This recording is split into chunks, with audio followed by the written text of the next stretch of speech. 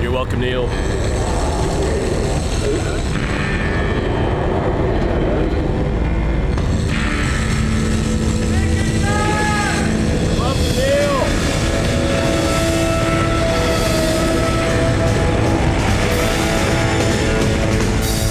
This is hell. The planet's on fire, and this is hell. Welcome to the inaugural episode of the Best of 2023. Interviews selected by listeners and staff of This Is Hell as their favorites of the year. If you have never heard the show before, this is a great way to get introduced to the way we've been manufacturing dissent since 1996. To find out how this is not the media, this is hell. If you are a long-time listener, it's a great time of year to introduce others.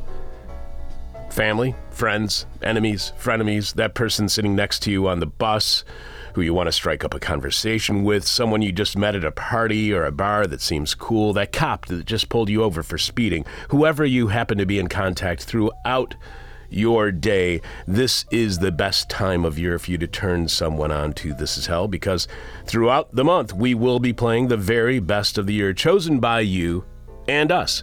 The voice of our guest in the first interview we will be playing today during our Best of 2023 series may sound familiar, especially to recent listeners. That's because our first interview is with last week's first guest, journalist and author Christopher Ketcham. Christopher was on last week to talk about his recent article at Harper's Magazine, The Machine Breaker, Inside the Mind of an Eco-Terrorist, on Chris's accidental meeting with a soon-to-be convicted eco-terrorist who, at the time, and unbeknownst to Chris, was being watched and recorded by the FBI. Last week was Chris's third appearance on This Is Hell in 2023, and apparently our listeners love when Chris is on the show. His first appearance on this year's show was back on January 11th, when we spoke with him about a story at The Intercept that he co-wrote with Charles Kamenoff. The shutdown of luxury emissions should be at the center of climate revolt. Climate disorder won't be remedied through an orderly march of green energy. The world must also rein in consumption. That was the article that Chris and Charles wrote for The Intercept back in January that we talked with Chris about back in January. So we heard from Slug on Patreon, Hugh on Discord, and Ashwin at the Welcome to the Hellhole Facebook group page, who all told us that was one of their very favorite interviews of 2023. On top of that, the interview we are playing today to start off the Best of 2023, the interview that we're going to be playing from January with Chris Ketcham on luxury emissions, was also, according to SoundCloud, the third most listened to interview of the year. Later this week, we will be playing the second most listened to and the most listened to interviews of the year, according to SoundCloud. Now, we can't be certain that these are the interviews that are the most listened to because we're on a number of other outlets, 5 different radio stations, and we don't know how many people are listening to those radio stations when those shows are being played. So this is only according to SoundCloud. Chris was also on in May this year to talk about his Truthdig article, The Green Growth Delusion. Advocates of green growth promise a painless transition to a post-carbon future, but what if the limits of renewable energy require sacrificing consumption as a way of life? You can go to thisishell.com and search on Chris's name, Ketcham, Ketcham, where you can find that conversation with Chris for free, as well as all of our conversations from this year with Christopher Ketcham. Chris writes at Denatured, his journalism not for profit, and you can find Denatured and support Chris's writing at ChristopherKetcham.com.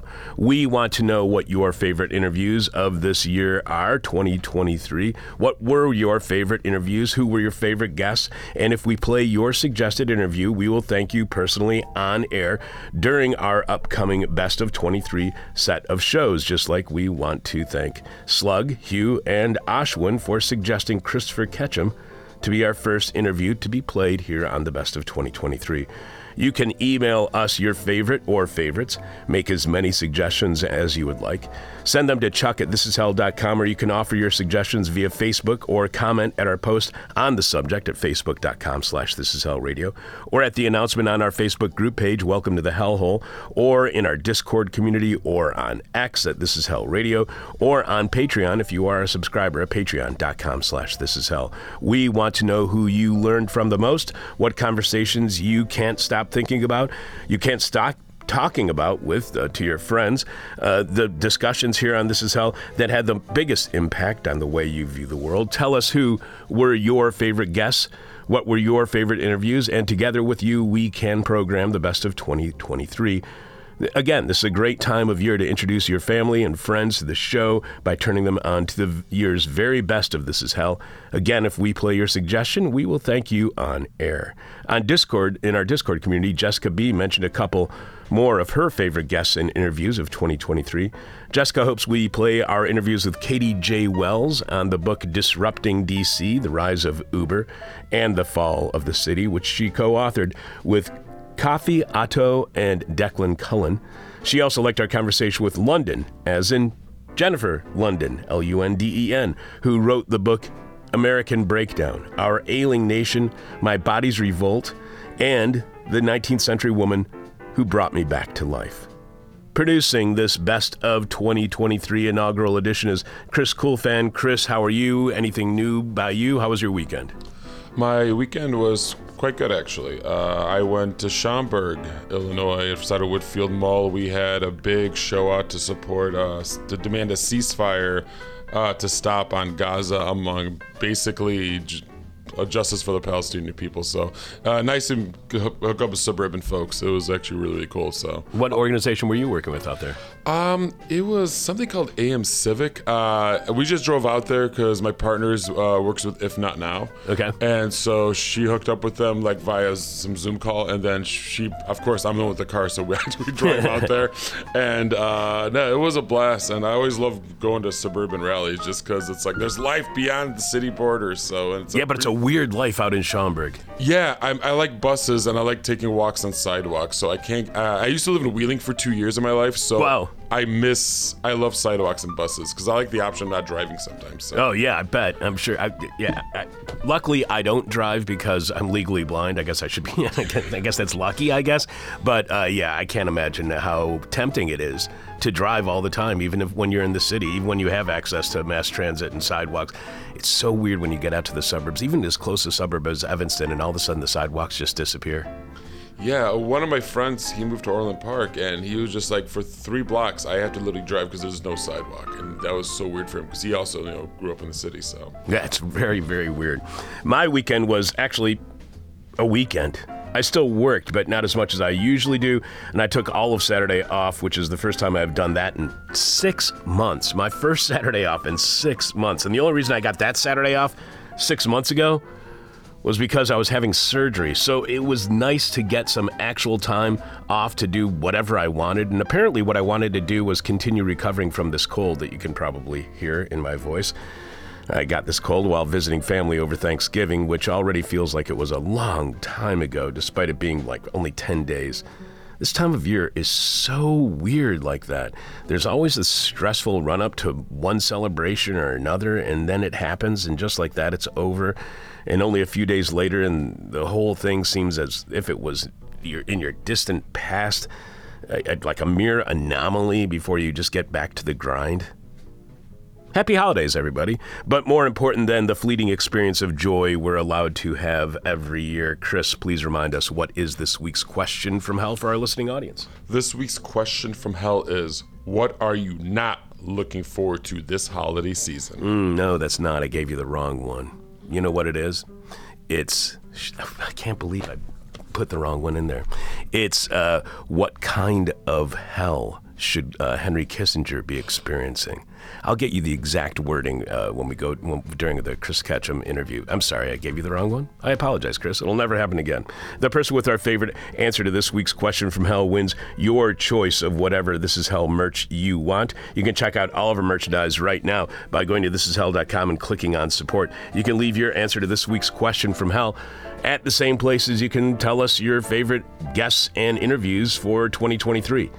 At our Facebook page or our Facebook group page, Welcome to the Hellhole, or Twitter or Patreon or Discord or via email. Brave enough to be streaming live, and I know I gave you the right hangover cure. Brave enough to be streaming live, dumb enough to be goofy, stupid enough to think that we could be a regular part of your weekly hangover cure. This is Hell, and Chris has this week's hangover cure.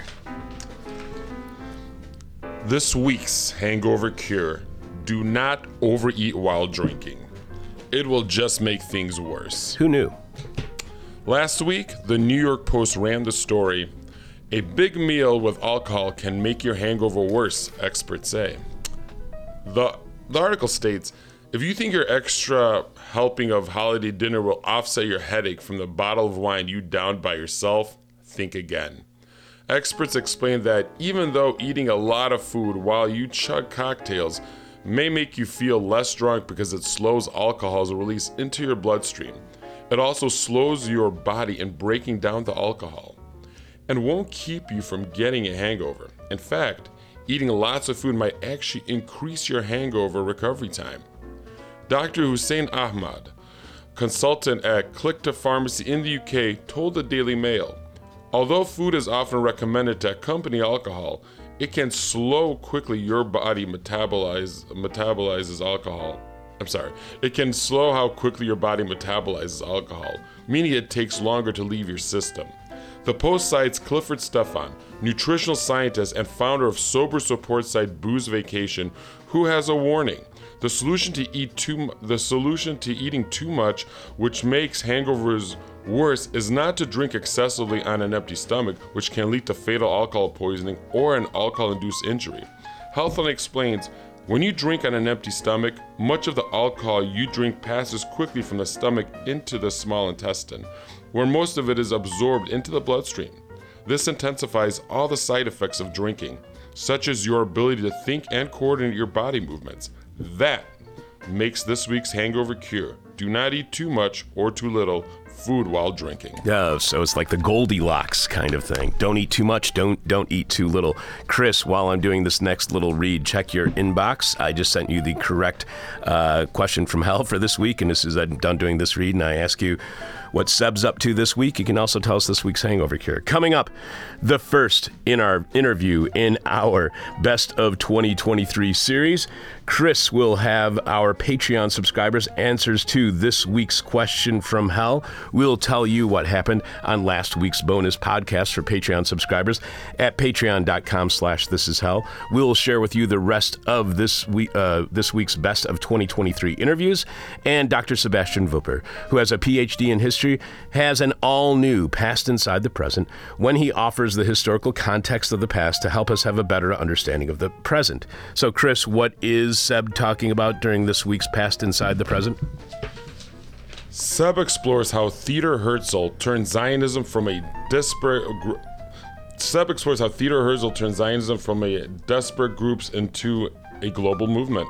Disparate groups into a global movement. All right, that sounds pretty interesting. Manufacturing dissent since 1996. This is hell. Before we play our January 11th interview with Christopher Ketcham on luxury emissions, I want to stress a point that Chris made on last week's show.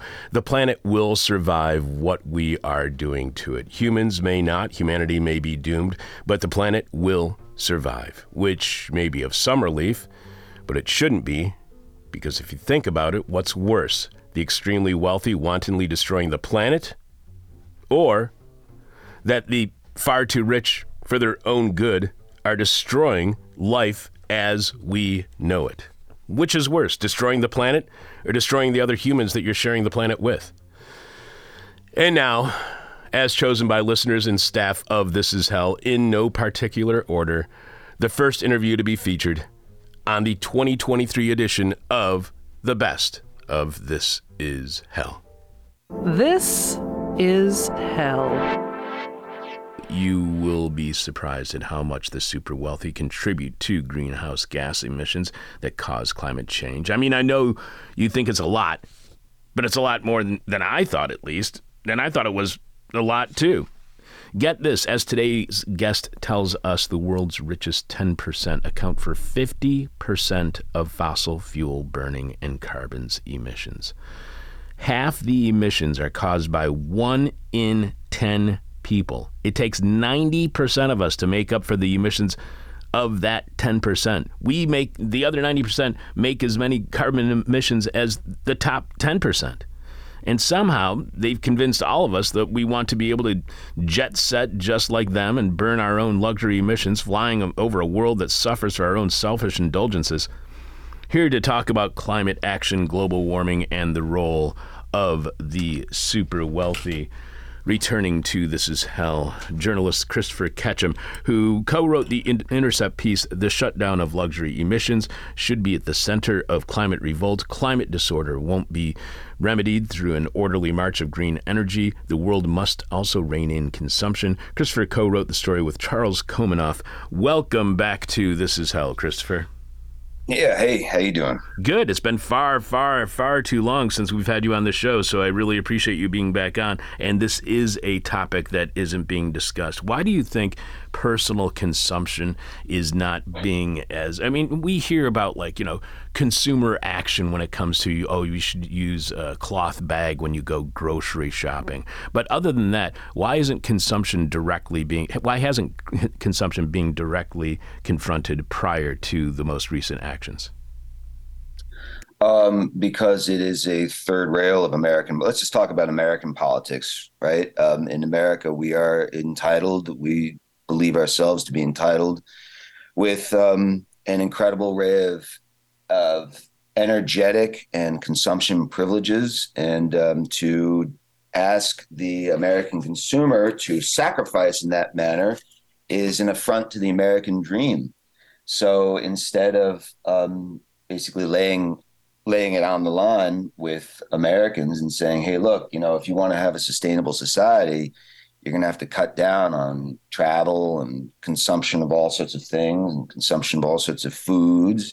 And you're going to have to drive less, and you're going to have what will perceive to be less freedom, really, because energy does equal freedom in a dynamic techno-industrial society. Well, people don't want that. American citizens have been brainwashed, propagandized to believe that their right is one of constantly rising affluence. And of course, now that pathological worldview has been exported worldwide. So, for example, the rising middle classes in China are also seeking the same path of affluence. And, the effect of all this is going to be catastrophic in the long term in terms of the totality of carbon emissions. Nothing's being done. Carbon emissions continue to rise inexorably. The total ecological footprint of the developed world continues to rise. The total material throughputs continues to rise. The catastrophic effects on wildlife and ecosystems worldwide continue to be felt and are getting worse and worse and worse. And so, I was prompted to write that article with my buddy Kamenov, because here are protesters they broke into Schiphol Airport in the Netherlands and basically occupied the tarmac where luxury jets, private jets were either waiting to take off or just housed, and basically shut down the airport, or shut down that part of the airport where you have luxury high-end private jet travel. So, when I describe it in that sense, like, all right, so they stopped a couple of jets for a day, big deal. And it's true, it's not a big deal. It's a drop in the bucket of what needs to happen. but it's a good start. So, um, so kudos to them. I mean, I think I quote a guy, an eco saboteur who I'm profiling for Harper's Magazine, because I was actually living with this. I was living in a cabin in the New Mexico wilderness with this dude while I was writing this article, and so I showed it to him, and he goes, he's a Texan. He says, "Well, hell, man, they should have just destroyed the airplanes and then go to the manufacturers and destroy the airplane manufacturers." And well, I'm sorry to say, but he's right, because stopping some luxury jets for one day ain't gonna do the trick. And you know what? Maybe destroying the airplanes on the tarmac and then destroying the airplane manufacturer's capability to make the airplanes won't do anything either. But you got to start somewhere, because we are in a hell of a bind ecologically. But this kind of action has happened in the past when it comes to, I was just thinking about this as you were saying, destroying the airplanes. The attacks that happened I believe it was in Colorado, against SUV dealerships and blowing up SUVs. But people just took that as an act of vandalism, and then people conflate vandalism with violence. And so they look at it as an act of violence. Why do you think that kind of strategy would work when it comes to private jets if people had such a really negative reaction to the burning of just some SUVs in a parking lot? I have no idea whether it will work. I'm saying that all options should be on the table. And I mean, I think I'm all in favor of destroying SUVs. And these are not acts of violence. An act of violence is force perpetrated against living beings. That's violence. When you destroy a piece of property, to me, it's not violence. It's sabotage. It's property destruction. But it's not violence. You mentioned how when it comes to consumption, it's the third rail of American politics, which was actually the exact same words I was going to ask you if it was a third rail. But why under neoliberalism, when everything is about personal responsibility, why is consumption a third rail? Or is consumption just a third rail when it comes to the wealthy? Because even when there's problems in public schools, even President Obama said, this is an issue with the family. The family needs to do something about their kids' education. It was never something about how the system might be falling short and that it might, we need more help for these kids. It was always about personal responsibility. So why does consumption get to avoid that, personal responsibility critique that is so embedded throughout neoliberalism? Is it just that this is personal responsibility and consumption when it comes to the very wealthy? Yeah, well, remember something. The under neoliberalism, the poor, the working class, the lower middle classes, they all have to practice personal responsibility, you see, but corporations and the wealthy who are served by corporations and the wealthy who are subsidized by government in collusion with corporations, not so much personal responsibility, right? So I think we're just looking at the hypocrisy of the class system, right? So these obligations, these social obligations apply, to the lower classes, but not to the upper classes. I think that's the explanation for that. You and your co-author start by writing 700 self-described climate rebels breached the chain link fence surrounding Amsterdam Schiphol Airport, the world's third busiest hub for international passenger traffic, on November 5th. And this is an airport that has been facing a lot of labor shortages of late as well. You write that with bolt cutters, they opened holes in the fence and poured in, some of them on bicycles, and raced across the tarmac. Others laid ladders against the 9-foot-high fence and topped it on foot. So are these kinds of climate protests becoming commonplace in Europe? Are European activists outpacing activists back here in the U.S. when it comes to confronting climate change? Yeah, I mean, I think in Europe, they are more radicalized, mostly because of groups like Extinction Rebellion and the A22 network and folks like Roger Hallam, the great English activist and co-founder of Extinction Rebellion. So yeah, for sure. I think I don't know. I mean, American protesters are just kind of, from my perspective, just kind of weak-kneed and milquetoast, frankly. So yeah, I think that I think, for example, you have there was the sort of infamous incident now where um, two climate protesters, very young, 18-year-old women, threw soup, Campbell's soup, onto a painting like a Van Gogh or some such at the National Gallery in the UK. And the painting is totally protected by like 50 panes of glass and a frame like a frame that'll survive a nuclear war. But everyone freaked out because they were desecrating art. Oh no. What quel horror? Well,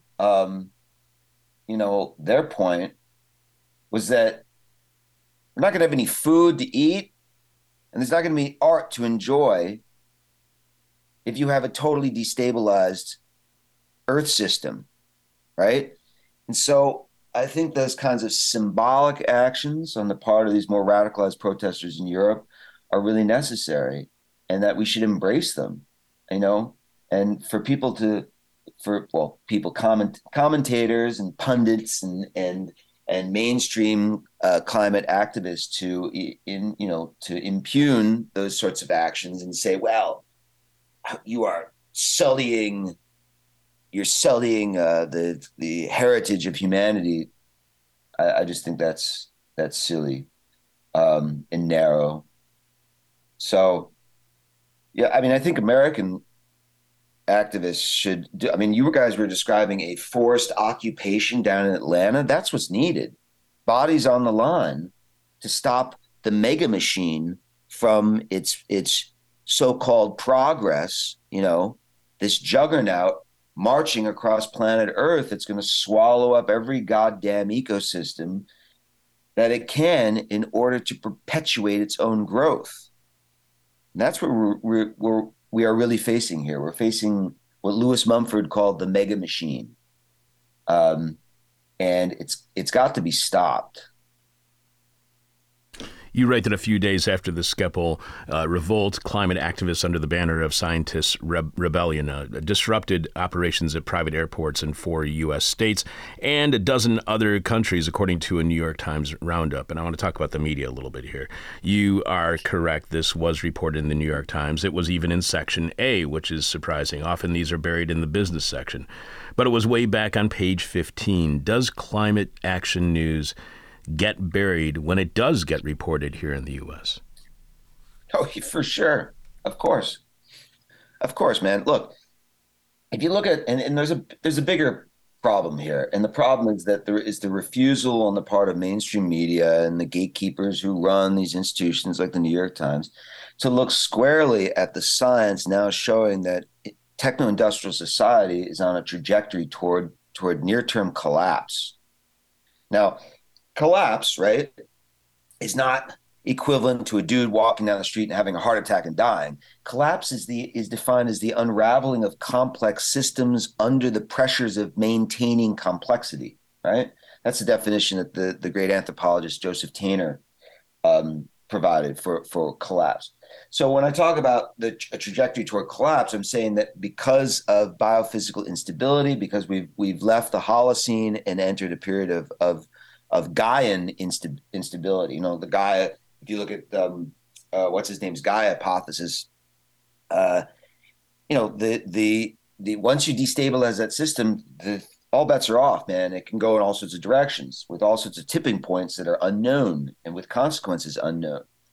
So we're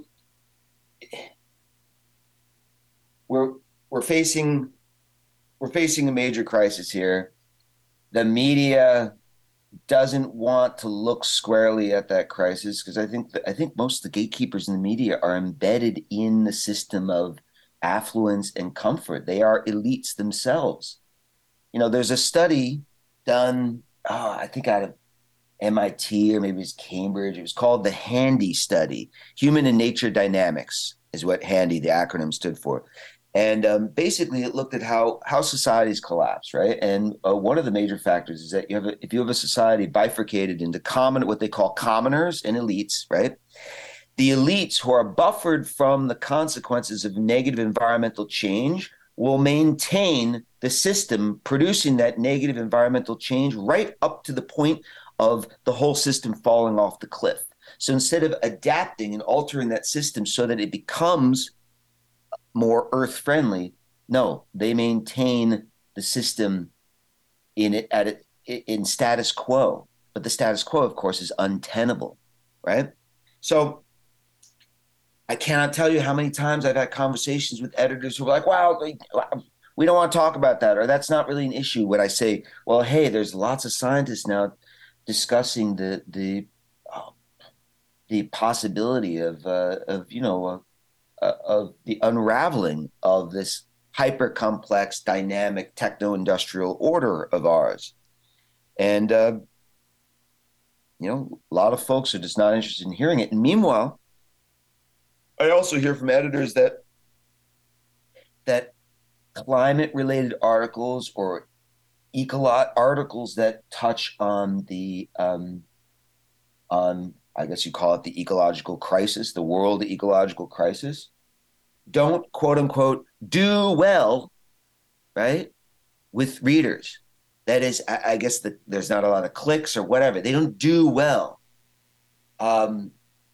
which is of course just a moronic view of well, not moronic. It's like totally a view totally infused with the capitalist marketing mindset, right? Which says that journalism should cater to what the readers want. That's a lie. Journalists should just tell truth. And if the truth causes pain, if the truth causes anxiety, if the truth drives readers away, then we should do more of it, because the truth is the only thing that matters. But in the case of our world ecological crisis, we are not facing up to the truth, man. For example, I wrote another article for The Intercept. It was published just a week and a half or 2 weeks prior to the one about the climate protests in the Netherlands. And that article was titled "Addressing Climate Change Will Not, quote, save the planet," right? There's a lie that's been spread by mainstream environmental groups that if we just build out renewable energy systems, everything's going to be fine, which misses the much bigger picture that any ecologist with half a brain will be able to illuminate for you, which is that climate change is just one part of the world problematique, which is overshoot, ecological overshoot, the overshoot of human population and the overshoot of human economies, right? Beyond the carrying capacity, beyond the biological carrying capacity of Mother Earth. And so that overshoot, it can be seen in multiple ways. If ozone depletion, loss of tropical rainforests and woodlands, the expansion, the massive and continuing expansion of domesticated land, the massive die-off of wildlife, the domination of the planet by Homo sapiens and our domesticated animals, coastal nitrogen expansion, fisheries fully exploited, biodiversity crash due to, again, the total domination by Homo sapiens of, not total, but the almost total domination of Homo sapiens of the earth, desertification, soil loss, chemical and nuclear waste, freshwater shortages, and on and on and on. But mainstream environmentalists would say, well, our only problem is climate change. Everything else is fine. Nope, we're not overpopulated. We're not over-consuming. We're not overshooting the limits to growth on planet Earth. No, none. That's not an issue. And so instead, what is offered to the public is a bright, creamy green dream, right? That technology is going to save us. There's literally going to be a deus ex machina, right, of solar and wind power and lithium ion batteries, right? That is going to somehow subsidize or continue to subsidize our profligate lifestyles, right? And our deranged growth system, economic and population growth system, Um, at the same time that we can basically wean ourselves off fossil fuels.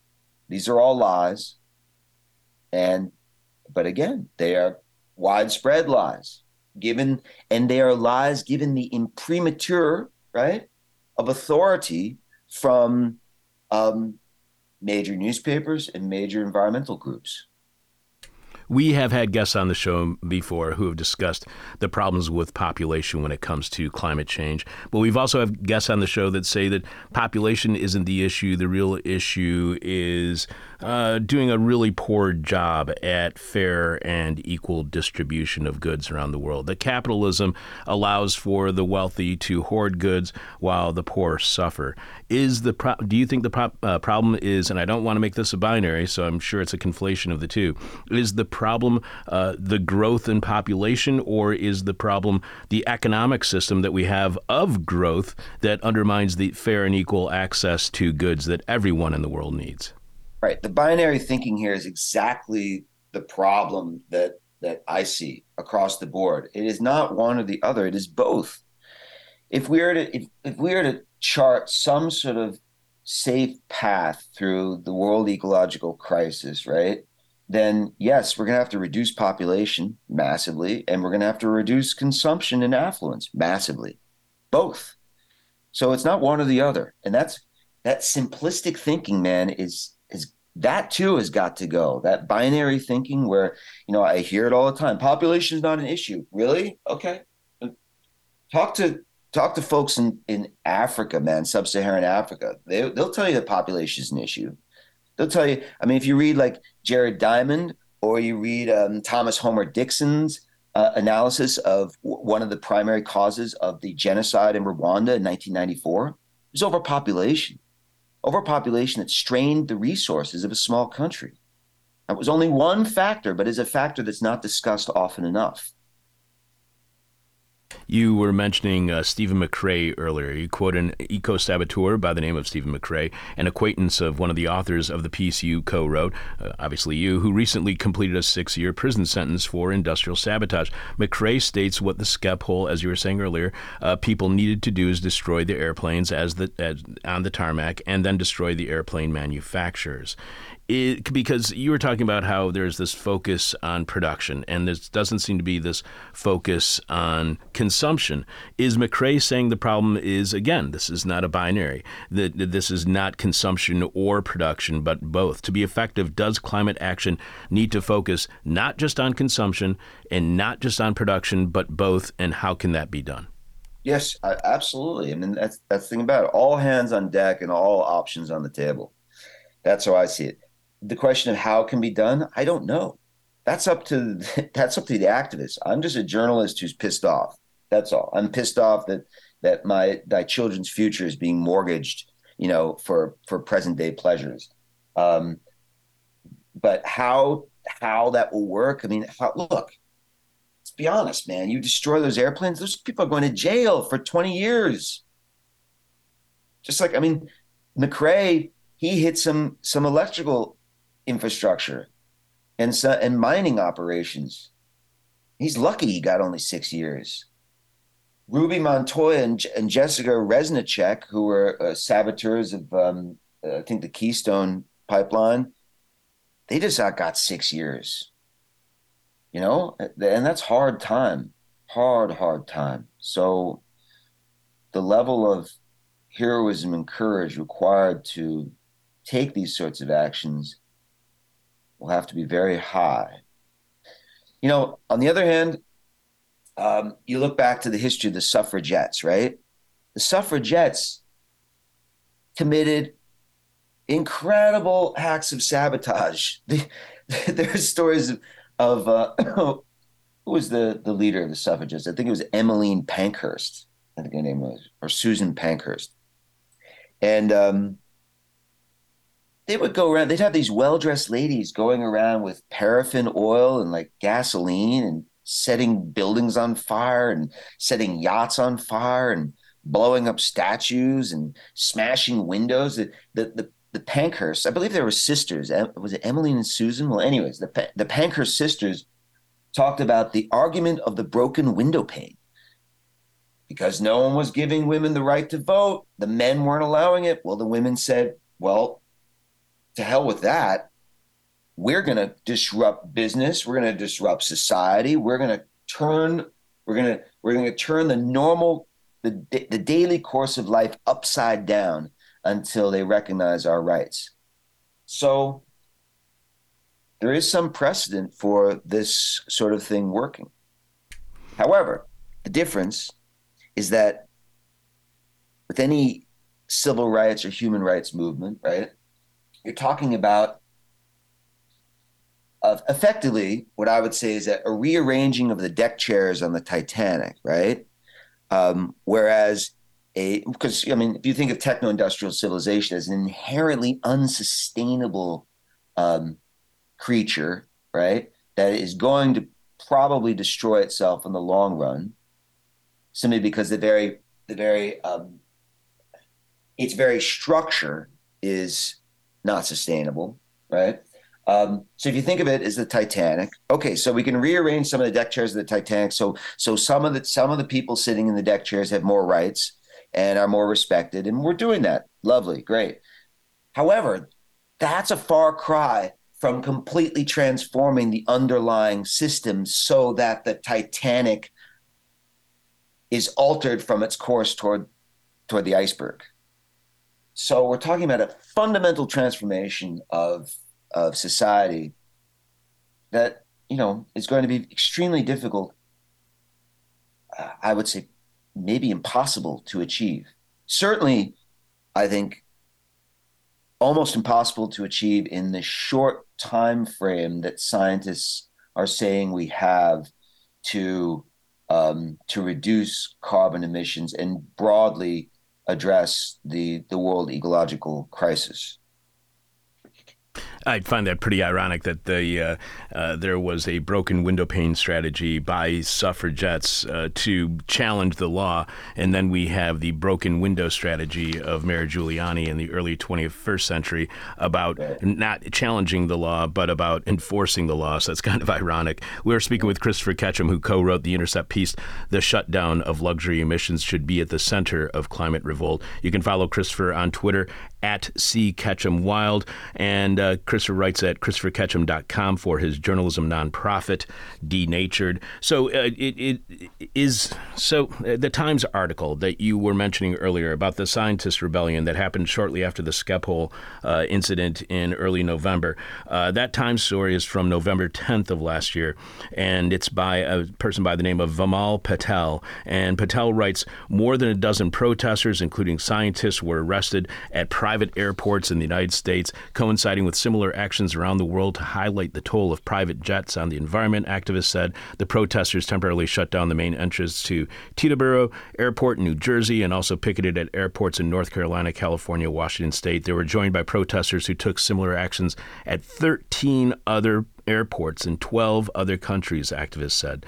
So far, so good. But Patel adds climate activists have taken part in several high-profile stunts recently.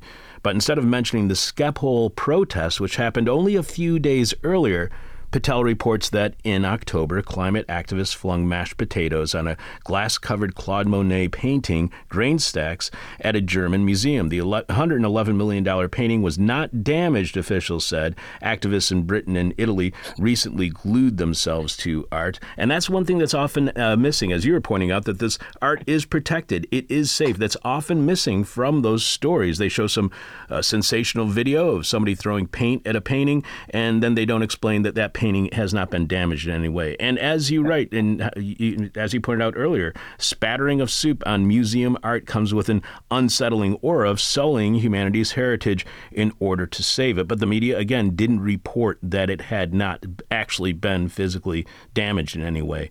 What happens when the media, like the New York Times, links luxury emissions to art destruction? How might that impact the argument of reducing luxury emissions? How might that affect the way in which the reader understands that story? Well, look, the key phrase there is 111 million for the Monet painting. Okay, really? $111 million? for an effing painting, that right there tells you the perversion in which we're mired. The painting is worthless without a functional society to appreciate it.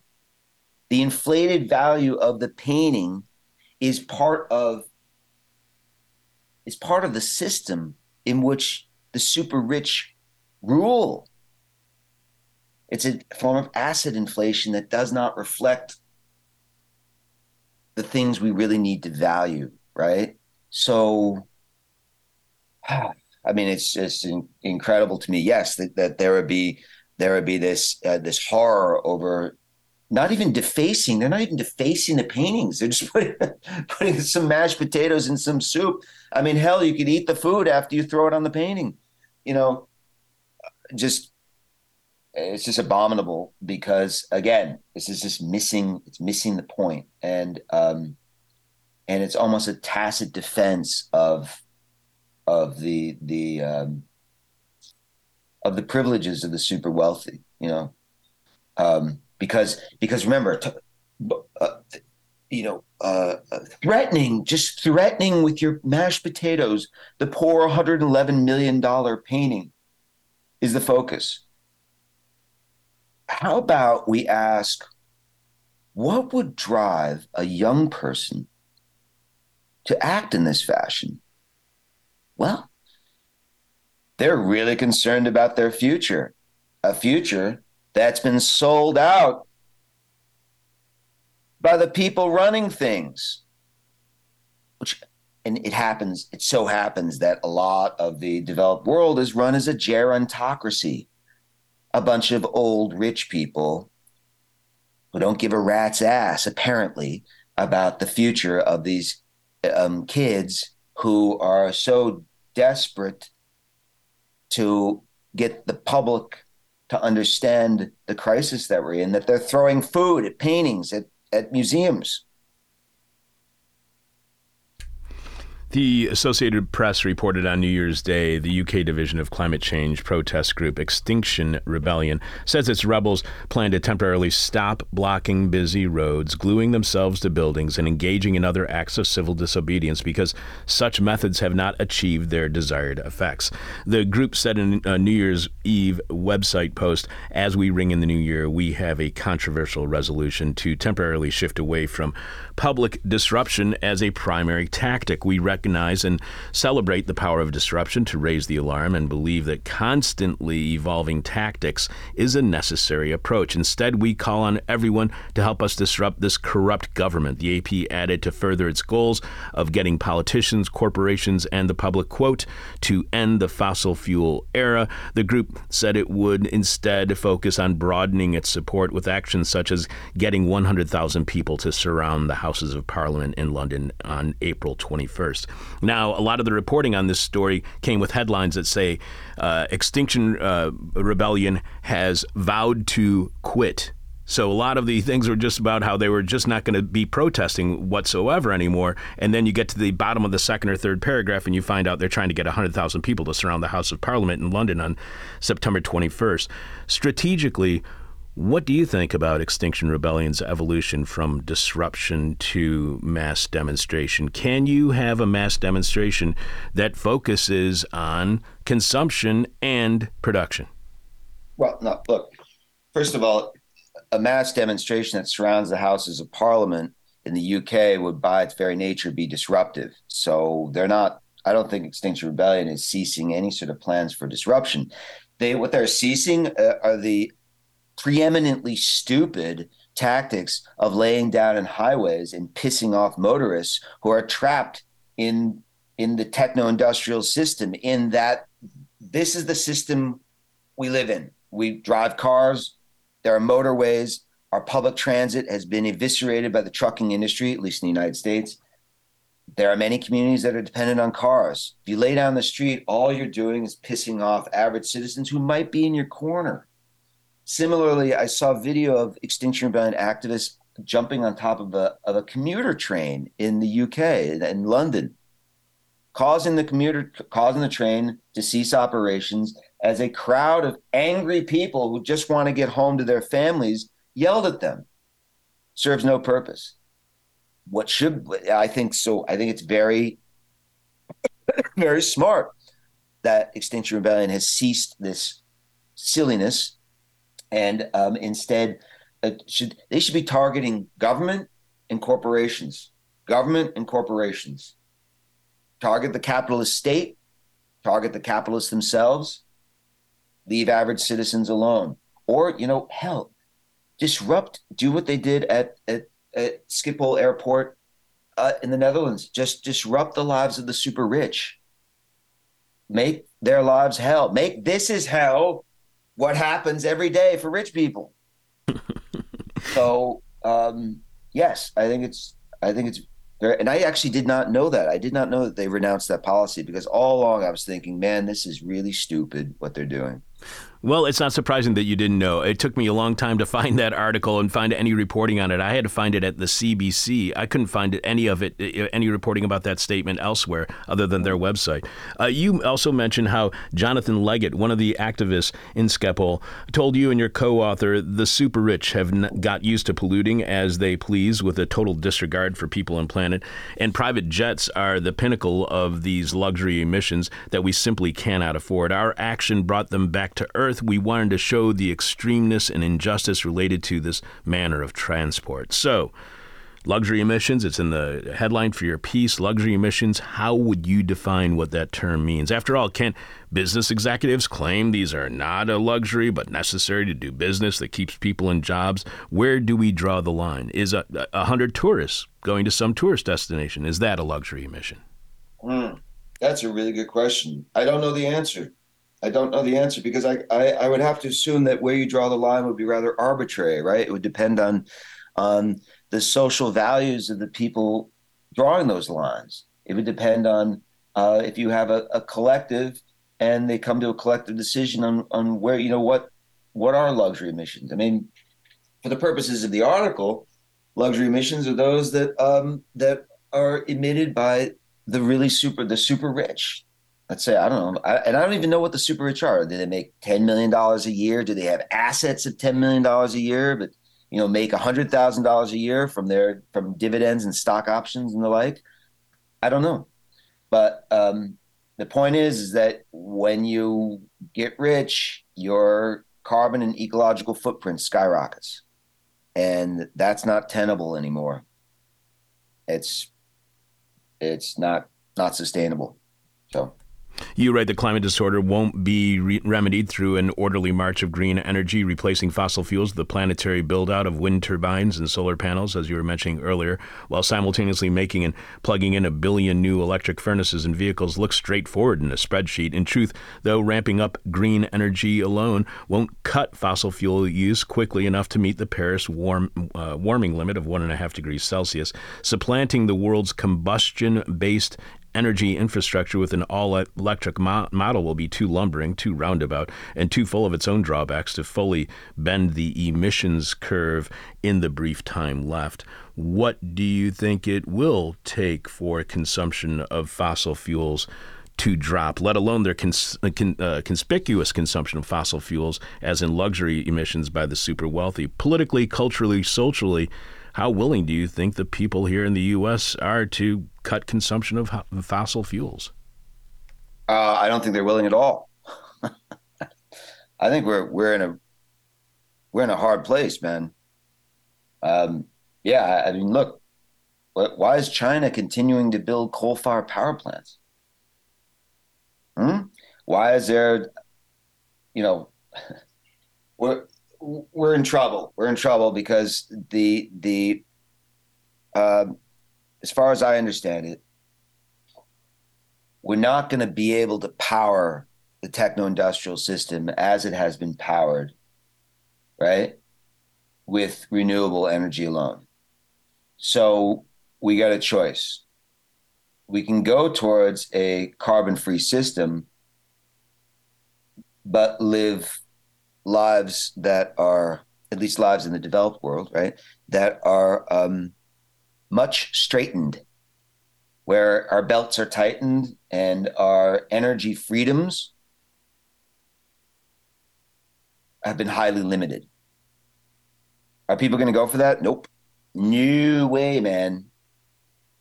Because you have an entire complex marketing, propaganda, I call it brainwashing, of basically saying to people, you need affluence to feel good about yourself. And look at that person over there. They're flying to Hawaii and they just got a new Prius, a $25,000 Prius. Don't you want one too? I mean, that's how our system works. You know, it's sick. It's like a pathological system we live in that makes you feel bad for not having dead material objects or not being able to display yourself on vacation on Instagram, right? Or TikTok. So, I mean, I know this sounds dark, right? You're supposed to, at the end of the interview, you're supposed to have mandatory hope. Oh, we're just going to eat. We have, let's gluten-free kosher cupcakes and electric cars. Everything's going to be fine. But that's bullshit, man. That's not how things work. So, to answer your question, I am very much without expectation that we will be just to take this the one part of overshoot, carbon emissions, right? Because as I was explaining earlier, climate change and carbon emissions are just one facet of the catastrophic course of techno-industrial civilization, right? So just in the matter of carbon emissions, I'm skeptical that we're going to get off fossil fuels anytime soon.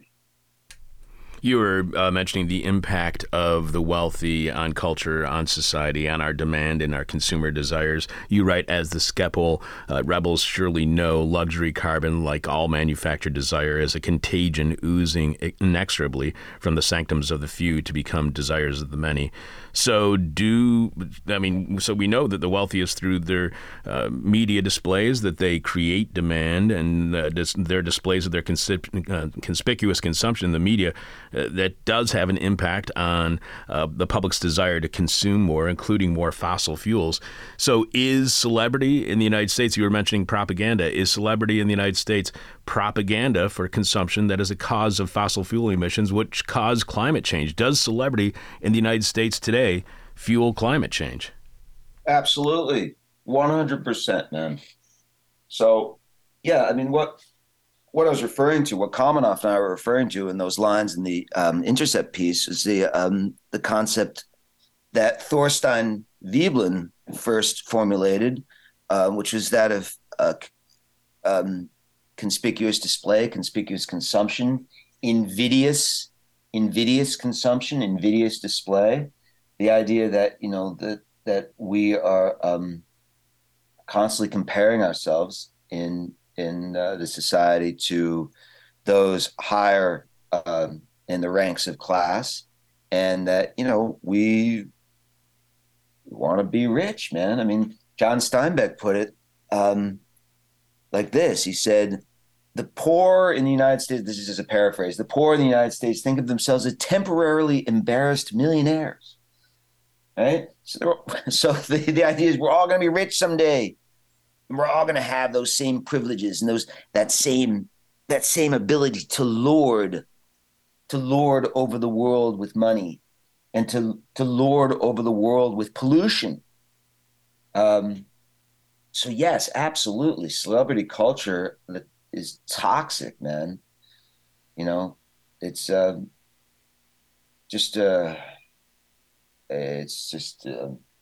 insult. It's insult to intelligence, really, when you think about the idea that we'd be looking up to these people who really do nothing for a living, by the way. I mean, like celebrities. What do celebrities do? Actors.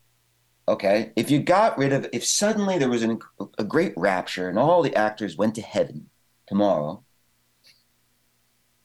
what would change? Nothing. Nothing substantial in society would change. If you get rid of all the school teachers and the garbage men, then you have problems. So I think the school teachers and the garbage men are the celebrities, frankly. And And the baseball players, football players, actors, and the like, who form the pantheon of our celebrity culture, we should send them to Mars, to an airless planet. So, does the fight for the climate need to become a class war to be effective, in your opinion? Do you believe the class aspects of climate change and the inequality when it comes to emissions and things like luxury emissions is driven by a reluctance to discuss class in the United States and an obstacle to addressing climate change? 100%. 100%. That is the issue that we're not talking about. Remember, there's no classes in the United States, man. We're all equal. It's all equal opportunity. Okay. Lies, lies, lies. Yes, absolutely. If we don't address class and the implications of class bifurcation and the extreme inequality and the rule by the wealthy, the rule by oligarchy, we're never going to get to a sustainable society. As I mentioned earlier, elites are buffered by their money from the negative consequences of environmental change. They will resist altering the system of growth, the system of capital accumulation, the system of constantly expanding ecological footprint. They will resist any change to that system that has benefited them so greatly, right up to the very end. So that effectively, to change such a society, you got to get rid of the elites. And then we're talking about revolution. Well, how reluctant do you think the gatekeepers, as you were calling them, in the media, how reluctant do you think that they would be or are in reporting on any class aspect of any climate change action? I mean, would we ever even find out from the media that these are class-based climate actions? I don't know. I haven't really tried. I haven't really tried specifically to interest editors at, say, the New York Times in an article about class warfare or climate change activism as class warfare. So I don't know the answer to that. But what I do know is that such reporting appears to be rare. One last question for you, Christopher. So first of all, thank you so much for being back on our show. It's been far too long. Christopher Ketcham co-wrote the Intercept piece, "The Shutdown of Luxury Emissions Should Be at the Center of Climate Revolt." He is a freelance journalist and author of the 2020 book, This Land, How Cowboys, Capitalism, and Corruption Are Ruining the American West. You can follow Christopher on Twitter at @CKetchamWild, and he writes at ChristopherKetcham.com for his journalism nonprofit, Denatured. Christopher was on our show back in 2015 to talk about his then just published Harper's article, The Great Republican Land Heist. And if you do want to hear other conversations about climate activism and class war, if you will, go back and listen to our interview from last year with Matthew Huber on that exact same topic. One last question for you, Christopher, and as always, it's the question from hell, the question we hate to ask, you might hate to answer, our audience is going to hate your response. Is climate change and the activism around it, is that a threat to the airline as well as tourism industries? Does climate change, this is always the question that you hear, does climate change, fighting climate change, do climate actions mean fewer jobs for people in the airline and tourism industry? Yes, of course. I mean, look, tourism accounts for something between like 8 and 12% of all greenhouse gas emissions. Tourism is an obnoxious force in the world. Tourism leads to communities where you've got enriched business owners and then basically a servant caste who are scurrying about, smiling at a bunch of people passing through their communities like ghosts in order to get tips. Tourism is yes, the infrastructure that supports tourism is fossil fuel extraction, fossil fuel production, airlines, automobiles, restaurants, hotelier, chain restaurants, chain hotels, and road building, lots and lots of road building, lots of tarmac, lots of concrete. All right, so yeah, I think tourism should just be abolished, man. I think I'm working on a piece right now about tourism in Arches National Park and the effect that it's had there on the nearby community of Moab, and it's really ugly. It's really ugly. It's again the enrichment of the few, and the landowners and the business owners, they make out, but the people who do the work in the community, they suffer high costs of living, unaffordable housing, miserable working conditions, and miserable treatment by tourists who think they're privileged. So, yeah, down with the tourism industry, down with the airline industry. There you go. When we had sociologist William I. Robinson on a couple of years ago, he was talking about how tourism is such a major driver of inequality in all those communities. I can't afford to travel. I don't travel. I don't know if I would if I had the money. But I'm told by everybody who does travel, I do not and cannot understand the world because I do not travel. So will there be a less of an understanding of the world because all of a sudden tourism evaporates? Well, look. There's a difference between travel and tourism. Tourism is a hyper capitalized, market driven system for profiting from place, culture, history, and art. Right? Okay. Travel is the act of going somewhere, immersing yourself in that culture with respect and decency, and not doing it as part of a systemic profit-making system. Nothing wrong with travel, man, but it's the industry that has arisen around travel that has made it so toxic and pathological. I mean, no one, for example, I'll go back to Arches National Park. Nobody wants to go to a national park and be in conditions similar to riding the 4 train into Manhattan, full of crowds and people. No, that's not what they're looking for. They're not looking for commercialism or commodification of land and space. They're looking to see the natural world and be free for a moment, for a blissful moment from the psychological torture of the techno-industrial system. That's interesting because it makes me think of tourism as a form of colonialism and travel as something that's about education. Yes, travel is education. That is education, man. I mean, I lived in France for many years. They could call me a tourist, but I ended up living there for years. So I guess that made me an expat. The bigger picture is, tourism is bad news. And if we are to address carbon emissions, then tourism will have to go. And you have, of course, the techno-messianists, technomaniacs, technophiles saying that we're going to somehow power our jets with biofuels. Oh, really? You're going to take all that land that's now being used to produce food and you're going to use it to produce jet fuels so rich people can fly. Okay. Great idea. On that note, and taking into thought and mind that the name of our show is This Is Hell, Christopher, thank you so much for being back on our show. It truly is a pleasure, and we're going to be in contact with you soon to have you back on the show because it's been enjoyable speaking with you again. Well, right on, man. Thank you for having me. All right, take care. Yeah, You've been listening to a This Is Hell interview. For more interview hell and to support the show, visit thisishell.com. And a quick update on what Chris was just saying about clean fuel for jets. Apparently that's running into, I just saw a story the other day, how that's running into a whole bunch of technological issues. And in the article, they never mentioned the fact that the amount of resources that would be depleted that could be used otherwise instead of for air travel.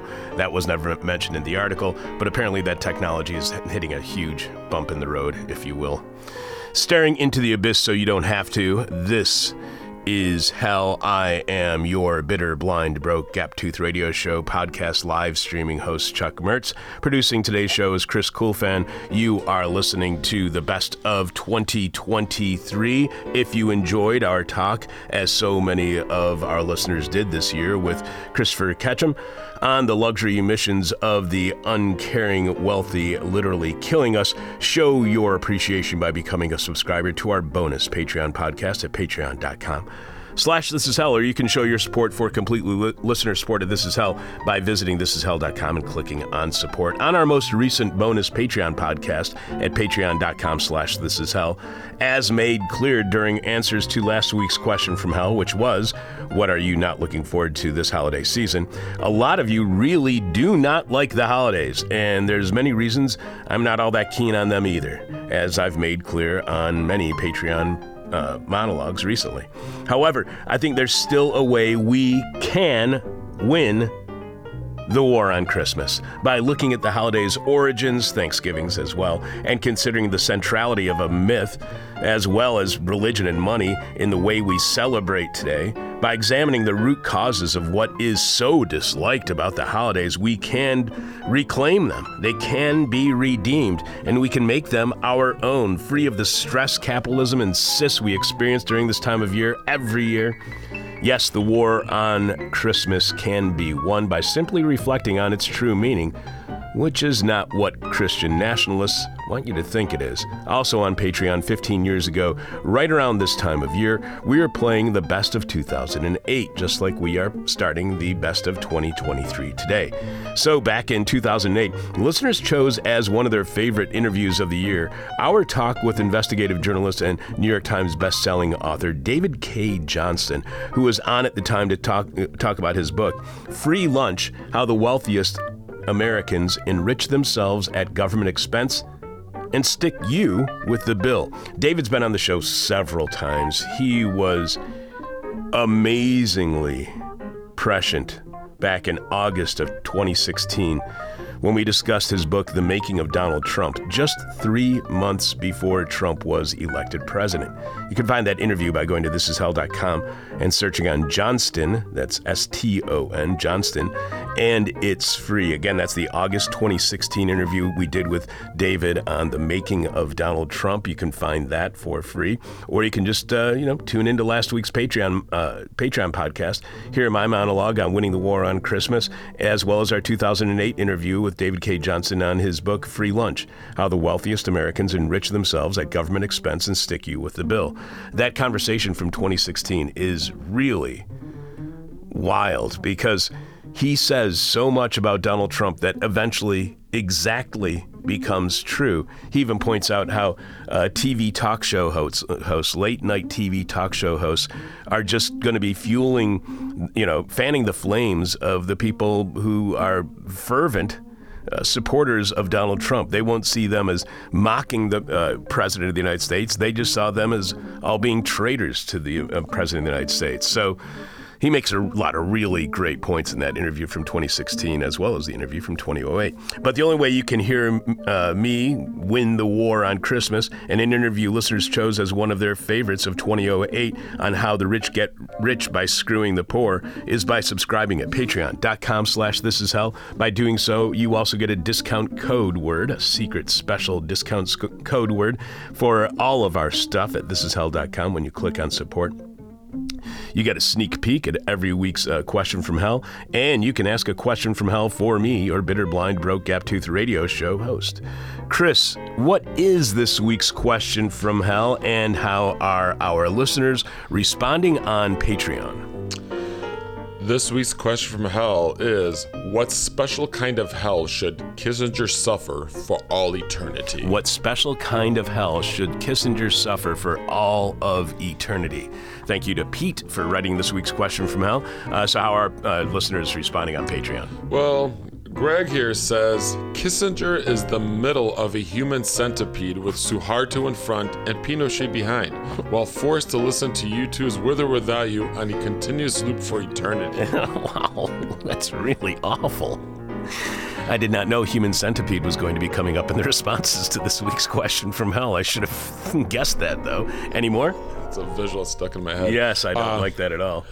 John wrote, I don't believe in the biblical hell through things are damn tough here on planet Earth. As for Mr. Kissinger, well, he is finally dead. Good. That's a good point. I really liked several years ago the Pope, not the current Pope, the Pope before him, John Paul II, I think it was, not Benedict, John Paul II, said there is no hell. I thought that was kind of breaking news for the Catholic Church, So maybe they're right, and this is hell. Old Grouch wrote, his hell was here, and he was the chief trustee. Now he is in oblivion, gone, dead. Only issue for us now is to tell the truth of what he was and to figure out how to get those like him off our backs. Front page story in the New York Times today is all about how Kissinger was the first person to figure out that, you can be a politician and a celebrity at the same time. Like, he was the first one to figure that out. Like, Teddy Roosevelt didn't figure that out, selling his personality as a celebrity. Like, Abraham Lincoln, with all of the different kind of propaganda that was around Abraham Lincoln during his campaign and whatnot. Like, he's not the first person. Henry Kissinger is not the first person to figure out that you can be a celebrity and a politician. And they're saying that he beat Donald Trump to the punch. These are not the first two people who figured out you could be a celebrity and a politician. John F. Kennedy, for God's sake, man, was at all these galas with famous people.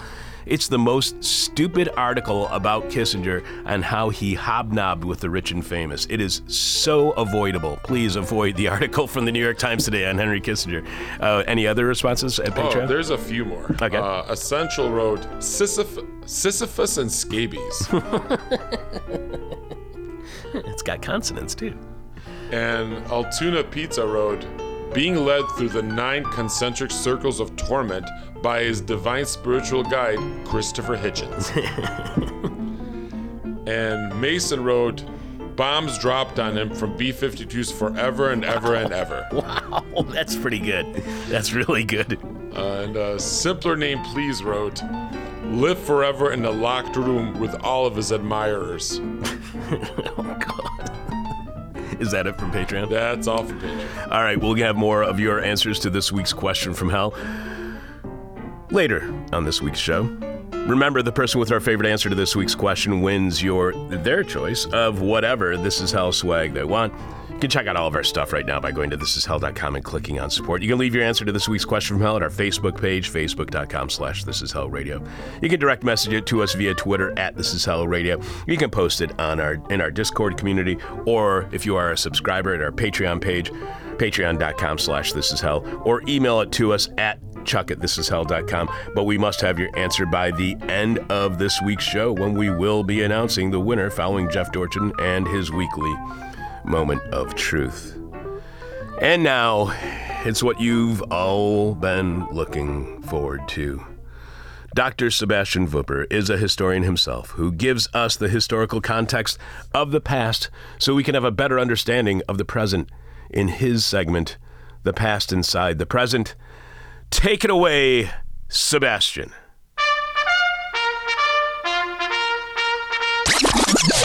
The past inside the present. Don't overpromise things here. Anyway, but I would be glad if people actually came to This Is Hell to just hear me. But I am under no such delusions. And I'm not holding against you by saying in Discord that I sound like Max Headroom today. I don't know what was going on with a live broadcast. Anyway, back to my script and the program and everything. Welcome back to Israel Weeks here on The Past Inside the Present.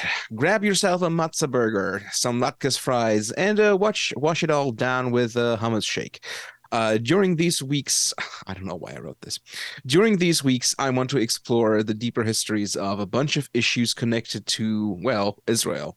The ideological origins, the historical parallels, and ultimately the history of the country of Israel itself.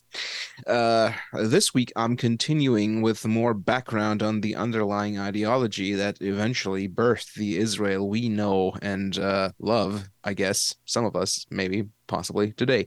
My goal with this series is to provide a better and more nuanced understanding of where Israel comes from, beyond the somewhat simplistic reasoning of that the country was created out of necessity after the Holocaust, which is a part of the story, but by far not the whole thing. And as the tagline of the segment goes, I hope by exploring this deeper past, we can ultimately better understand the present. And as usual, I feel like I need to be very clear about this. My being critical of Israel does not mean that I am somehow opposed to the Jewish people as such. It does not mean that I am somehow in support of Islamic terrorism or Islamic fascism just because I oppose the kind of, if you want to call it fascism that's going on in Israel. It's kind of fashy these days, but anyway. So last week I talked about settler colonialism and how Israel fits the pattern of settler colonial states, and how scholars of settler colonialism who define the field regularly use Israel as a modern example. The week before that, I talked about the predecessors to modern day Zionism, and today I want to delve into the origins of just that, what we today broadly understand as Zionism. This is fundamentally the ideological underpinning of the state of Israel, but nothing is ever a single thing, so we need to be very careful here to not lump too many disparate things into one. Because when we talk about the kind of Zionism that birthed Israel, we are specifically talking about political Zionism, as opposed to a bunch of other Zionisms. The Zionist movement is, to reiterate, the idea of a Jewish nationalism, as in that the Jewish people as a distinct ethnicity are collectively one nation, and that as individuals they should have fealty towards this shared nation and not to the non-Jewish nation states that in many cases wanting nothing to do with their Jewish citizens in the first place. And this brand of nationalism emerged to nobody's surprise in the 19th century when the modern idea of the nation state emerged. Jewish nationalism was an idea that was formulated by Austro-Hungarian journalist and political activist Theodor Herzl. Herzl is today considered the father of political Zionism and also kind of the father of Israel to some degree, and the originator of the idea that Jewish people should form their own nation state, and also to some degree that this nation state should ideally be located in Palestine, the Jewish homeland. Herzl's fundamental ideas of Zionism were very much a product of their time. He studied law in Vienna and joined a Germanic fraternity there. But his fraternal brother disappointed him by engaging in crass anti-Semitism, proving that fraternities have been awful since there were fraternities. So Herzl left them in disgust. He eventually then started a career in journalism, working for the Neue Freie Presse newspaper out of Vienna. He became their French correspondent and moved to Paris. And in Paris, Herzl supposedly witnessed the anti-Semitic mass protests by the French prompted by the Dreyfus affair. This was a highly publicized judicial scandal in which a Jewish artillery officer was accused of treason for handing over military secrets to the Germans. I don't have time to go into the details there. That should be sufficient. It's he was ultimately proven innocent, and the French admiralty, generally the French military leadership had apparently tried to cover up things that actually like their own people had done, and just blamed it on Dreyfus for being Jewish for the most part. And Dreyfus's Jewishness gave rise to a renewed wave of anti-Semitism across France. Parts of the French population implicitly accused their Jewish countrymen of being disloyal to the French nation, and that was a reflection of this long-held belief that the Jewish people are inherently disloyal to whatever country they lived in and only had true loyalty to their own, while readily betraying everybody else whenever it suited them. Legend has it that Herzl saw these mass protests in which demonstrators chanted anti-Semitic slogans and realized that the Jewish people would never be safe in the nation states of Europe and needed a nation state of their own. That the assimilation into Gentile society that is a Gentile or Gentile? Never mind. That the assimilation into Gentile society that many bourgeois Jews aspire to was simply impossible. And that his witnessing of the mass protests was what gave rise to his conviction that Zionism was the only possible solution for the Jews of Europe was actually not quite true. This was more Herzl's posterior interpretation of things. In reality, what drove him to this position was actually more centered on Viennese politics, where a guy by the name of Karl Lueger became mayor. Lueger was a crass anti-Semite who became mayor of Vienna in 1897. His positions on Jews inspired none other than a young artist you might have heard of, Adolf Hitler, to develop his own anti-Semitism. And Lueger's success in Viennese society was to Herzl emblematic of a deep-seated anti-Semitism that was quite prevalent across European societies. Lueger's rise to power and all that he represented was what made Herzl believe that no matter how well integrated Jews could be in European society, they would never be accepted as equals and that they would never be quite safe. And, well, I mean, there's a point to this, right? He had good reasons to believe this. Obviously, hindsight is 2020 on this one. But at the time, there was a strong movement among Jews, particularly in Western Europe, to assimilate into the Christian societies of their nation states. Middle-class Jews across Europe aspired to themselves become respected members of these societies. Many saw anti-Semitism with worry, but also thought that these voices would eventually die down. Jews across Western Europe developed their own strong nationalist feelings towards the countries that they lived in. Many even converted to Christianity, and many then also made the discovery that nothing really helped. They were still regarded as a foreign entity within their respective, nations of origin.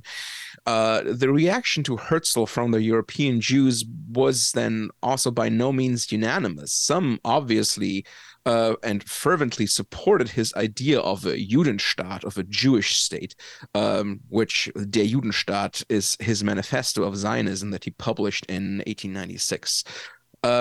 Other Jews across Europe then thought that the idea of Jewishness being its own nationality was actually feeding into exactly the old anti-Semitic idea of Jews having only loyalty towards their own, and that there was and that there now was this emerging movement of Jews proudly proclaiming yet that yes, they were their own nation and had their own loyalties towards themselves, was to many established bourgeois Jews a very unwelcome development that provided proof positive to the anti-Semitic voices that these Jews themselves had tried to quell with their own conversions and proclamations of national fealty towards European nations. But this was ultimately Herzl's conviction. Jewishness was a nationality, and the problem of those who had this nationality was that the Jewish people had no state of their own. Herzl began to attract a significant following to the idea of this political Zionism and the creation of a Jewish state and the planned removal of Jews from Europe. In 1897, the Zionist movement organized the first World Zionist Congress to be held in Basel, Switzerland. At this Congress, the Zionist organization was founded. Several existing proto-Zionist groups joined in, merging into this new umbrella organization. At the Congress, the so-called Basel program was developed by the congregants. And in this program, the organization laid out its goals, which boiled down to the creation of a Jewish state in Palestine, and the organization itself enacting steps to further the cohesion of Jewish nationalism as a movement. In Herzl's view, it was important for the establishment of the Jewish state to be politically transparent and above ground. He did not want to continue with the practice some of these earlier proto-Zionists that followed, essentially sneaking into Palestine and covertly undermining the political authority there by creating new realities on the ground by, creating these agrarian and exclaves there. And at the Congress, the Zionist movement also adopted the Hatikva as its anthem, which in 1948 became the anthem of the State of Israel. You probably have heard it. It's here or there. The organization also decided to spearhead efforts to collect funds to then further the creation of the Jewish state, to buy land in Israel and to settle people there.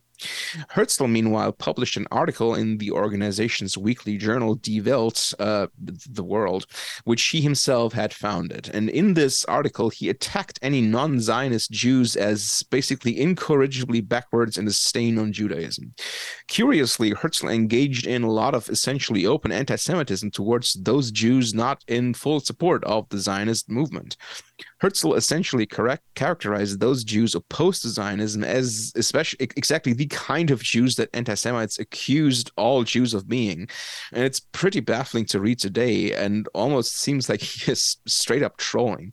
The Chad Zionist is a strapping lad who embraces modernity and strives to leave the depravities of European society to make his own state. Meanwhile, the virgin anti-Zionist wants to stay behind as either degenerate and poor or a conniving banker type who wishes to remain living among the non-Jews he preys upon.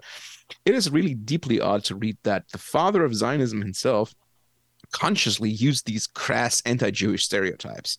Supposedly, Herzl later regretted publishing this diatribe. And so it is indeed correct to assume that political Zionism was, from its infancy and even in the words of its own founder, consciously anti-Semitic, but anti-Semitic against only the bad Jews who opposed them. Beyond that, the movement even courted the participation of non-Jewish anti-Semites. Herzl stated even that, quote, "We want to let respectable anti-Semites participate in our project," unquote. The stated goal of the Zionist organization was, after all, the same goal political anti-Semites had, the removal of Jews from Europe. Herzl was very much conscious of that, even buying into the idea since it would guarantee the Zionist movement broad support. What made it justifiable in the Zionists' view was that if the Jews removed themselves from Europe, it would be on their own terms, even if they fulfilled the dream of anti-Semites who wished the Jews gone. The Palestine Project would also purge the Jews from the roles they had been pressed into living in Europe. Instead of being merchants and financiers there, they would become hard-working farmers. Herzl and his allies began to cultivate connections to various rulers of Europe. This is quite impressive, actually. Herzl managed to facilitate a wide web of diplomatic connections at the highest level. He met with the leaders of the Ottomans, of the French, and even had an audience with Kaiser Wilhelm II. Herzl tried to get the German Empire to make the proposed Jewish state a German protectorate, and actually got some traction with the Kaiser, which is pretty astounding in hindsight, although ultimately this project fell through, obviously. And through these acts of diplomacy, the Zionists sought to gain influence, especially with the rulers of the Ottoman Empire, in order to gain access to land in Palestine. After the turn of the century, several plans were proposed at subsequent World Zionist Congresses. One was to facilitate mass immigration by European Jews to the United States, but this plan was largely rejected because the Zionists and Herzl thought that unless they could found a nation-state based on more agrarian principles, the quote-unquote lower quality Jews especially would not be purged of being scheming financial dealers, especially in capitalist America. And the plan to create a Jewish state on the Sinai Peninsula was rejected by the British, and then a proposal to create a Jewish state in Uganda in Africa was refused, especially by the Eastern European delegations, and also for good reason, because the land that they had chosen there was just unlivable, and that would not have worked out at all. Herzl then died from heart failure in 1904 when he was just 44 years old. The project of political Zionism to create a Jewish nation-state obviously lived on. He himself became stylized as a larger-than-life figure whose life had been in service to the Jewish people, which it's one of these statements that is both true, but also, as I hopefully have pointed out, requires a lot of qualifications. Next time, I'll take a look at the Zionist movement as it developed after Herzl's death and talk about some hellish piece of legislation that is back in the news again these days that needs some pulling apart, the Balfour Declaration. The Balfour Declaration. Everybody loves the Balfour Declaration. So, Seb, that was an amazing pass inside the present. I had read some of Herzl's more anti-Semitic writing in some of his more anti-Semitic quotes in the past, but I forgot about them. And then when you were rereading them, I was just like, it's just amazing his level of anti-Semitism. Yeah, it's the you're like, okay, this is the guy who's behind the whole project, and suddenly you read and you're like, wait, what? He said what about his? Wait, I thought this was for all of you. All of his, and it's, I read it in a freshman history class. The teacher had us read Theodore Herzl, and a whole bunch of students dropped out of that class. As soon as we started reading Herzl, they just dropped out. And you know what? I think that I may have dropped out of that class, but that was just because I dropped out of school. It had nothing to do with the class whatsoever. Seb, looking forward to your next segment. Really looking forward to it. This has been a fantastic series. Very mind and eye opening. Thank you so much. Thank you. Talk to you soon. Yep. So, Chris, who are our upcoming guests here on this week's Best of 2023 inaugural episodes? Upcoming guests will be, well, the next interview is to be featured during the Best of 2023 series, is our talk with Stefania Maurizi. Morizzi. See? Morizzi, yes. I even put a pronunciation guide in there. That was pretty nice of me, wasn't it? Yeah, very sweet of you, actually. Well, it's gonna be about her book, Secret Power: WikiLeaks and Its Enemies. Yeah, it's a really good interview. She is a close confidant of Julian Assange. We had her on the show back in 2017 as well. You can find both those interviews at our website. And all you have to do is search on Maurizi, Maurizzi. But tune into tomorrow's Best of 2023 to hear our interview with Stefania. And who's on Wednesday's show? Oh, we finish off our week of Best of 2023 episodes by playing our conversation with Julia Rock on her article at The Lever, How Big Pharma Actually Spends Its Massive Profits. New research shows that pharmaceutical companies have spent more on enriching shareholders than drug research and development over the past decade. And this is really important to remember when it comes to the pandemic and the COVID vaccine. You have to remember that these companies like Pfizer, they did not develop this vaccine. That vaccine was developed by the Centers for Disease and Control, the CDC here in the United States, and the Moderna one is developed by the University of Oxford, or Oxford University, I should say, in the UK. So you got to remember that the research isn't being done by these pharmaceutical companies. What they're doing is the manufacture and distribution. That's what their key role is, not the research. They don't invent these. They just make them after they're given the recipe. Beginning Monday, today, we are running our Best of 2023 throughout all of December, as well as during the first week of the new year. So keep tuning in throughout all of December, as well as the first week of the new year, to hear the very best of This Is Hell, as broadcast in 2023, determined by the listeners and staff of This Is Hell. Tell us what your favorite interviews were, who were your favorite guests, and if we play any of the conversations you suggest, we will thank you personally on air, as we did with Slug, Hugh, and Ashwin today. All you have to do is send us your favorite or favorites to chuck@thisishell.com, DM us via X @thisishellradio, post it in our Discord community, message it to us via Facebook at facebook.com/thisishellradio, or leave your reply in the comments or at our Facebook group page, Welcome to the Hellhole, or share them with us via the announcement on Patreon if you are a subscriber at patreon.com/thisishell. We hope to see all of you on Wednesday, December 20th, Winter Solstice Eve, for the annual This Is Hell holiday office party, which will be held during our regularly scheduled office hours at Carrie's Lounge, 2251 West Devon Avenue, and beginning around 6 in the evening, just like office hours. Is your office not having a holiday office party? Make our holiday office party your holiday office party. Does your work not have an office? Make our holiday office party yours. Don't like a lot of the people you work with, but want to party with the friends you have made at work? Make our holiday office party your secret get-together with co-workers who you actually like. This Is Hell office hours are happening this Wednesday. I was not able to make them last week because I was sick. I was not able to make them the week before because I was out of town for the Thanksgiving holiday. So, This Is Hell office hours are returning this Wednesday. Well, they're usually happening every Wednesday. And they're going to happen again on Winter Solstice Eve, as I was saying, during our holiday office party on Wednesday, December 20th. But they always happen at the bar downstairs from us, where I'm sitting right now, Carrie's Lounge, CARY''S Lounge, 2251 West Devon Avenue in Chicago's Westridge neighborhood. So it's going to be freaking cold out. It was last night when I was at the chili cook-off, but it was, mid-30s maybe, around the fire pit out back. It was just fine, so I hope to see all of you around the fire pit, not only at office hours, but hopefully during the This Is Hell holiday office party as well. Anything else I wanted to mention? I guess that's it.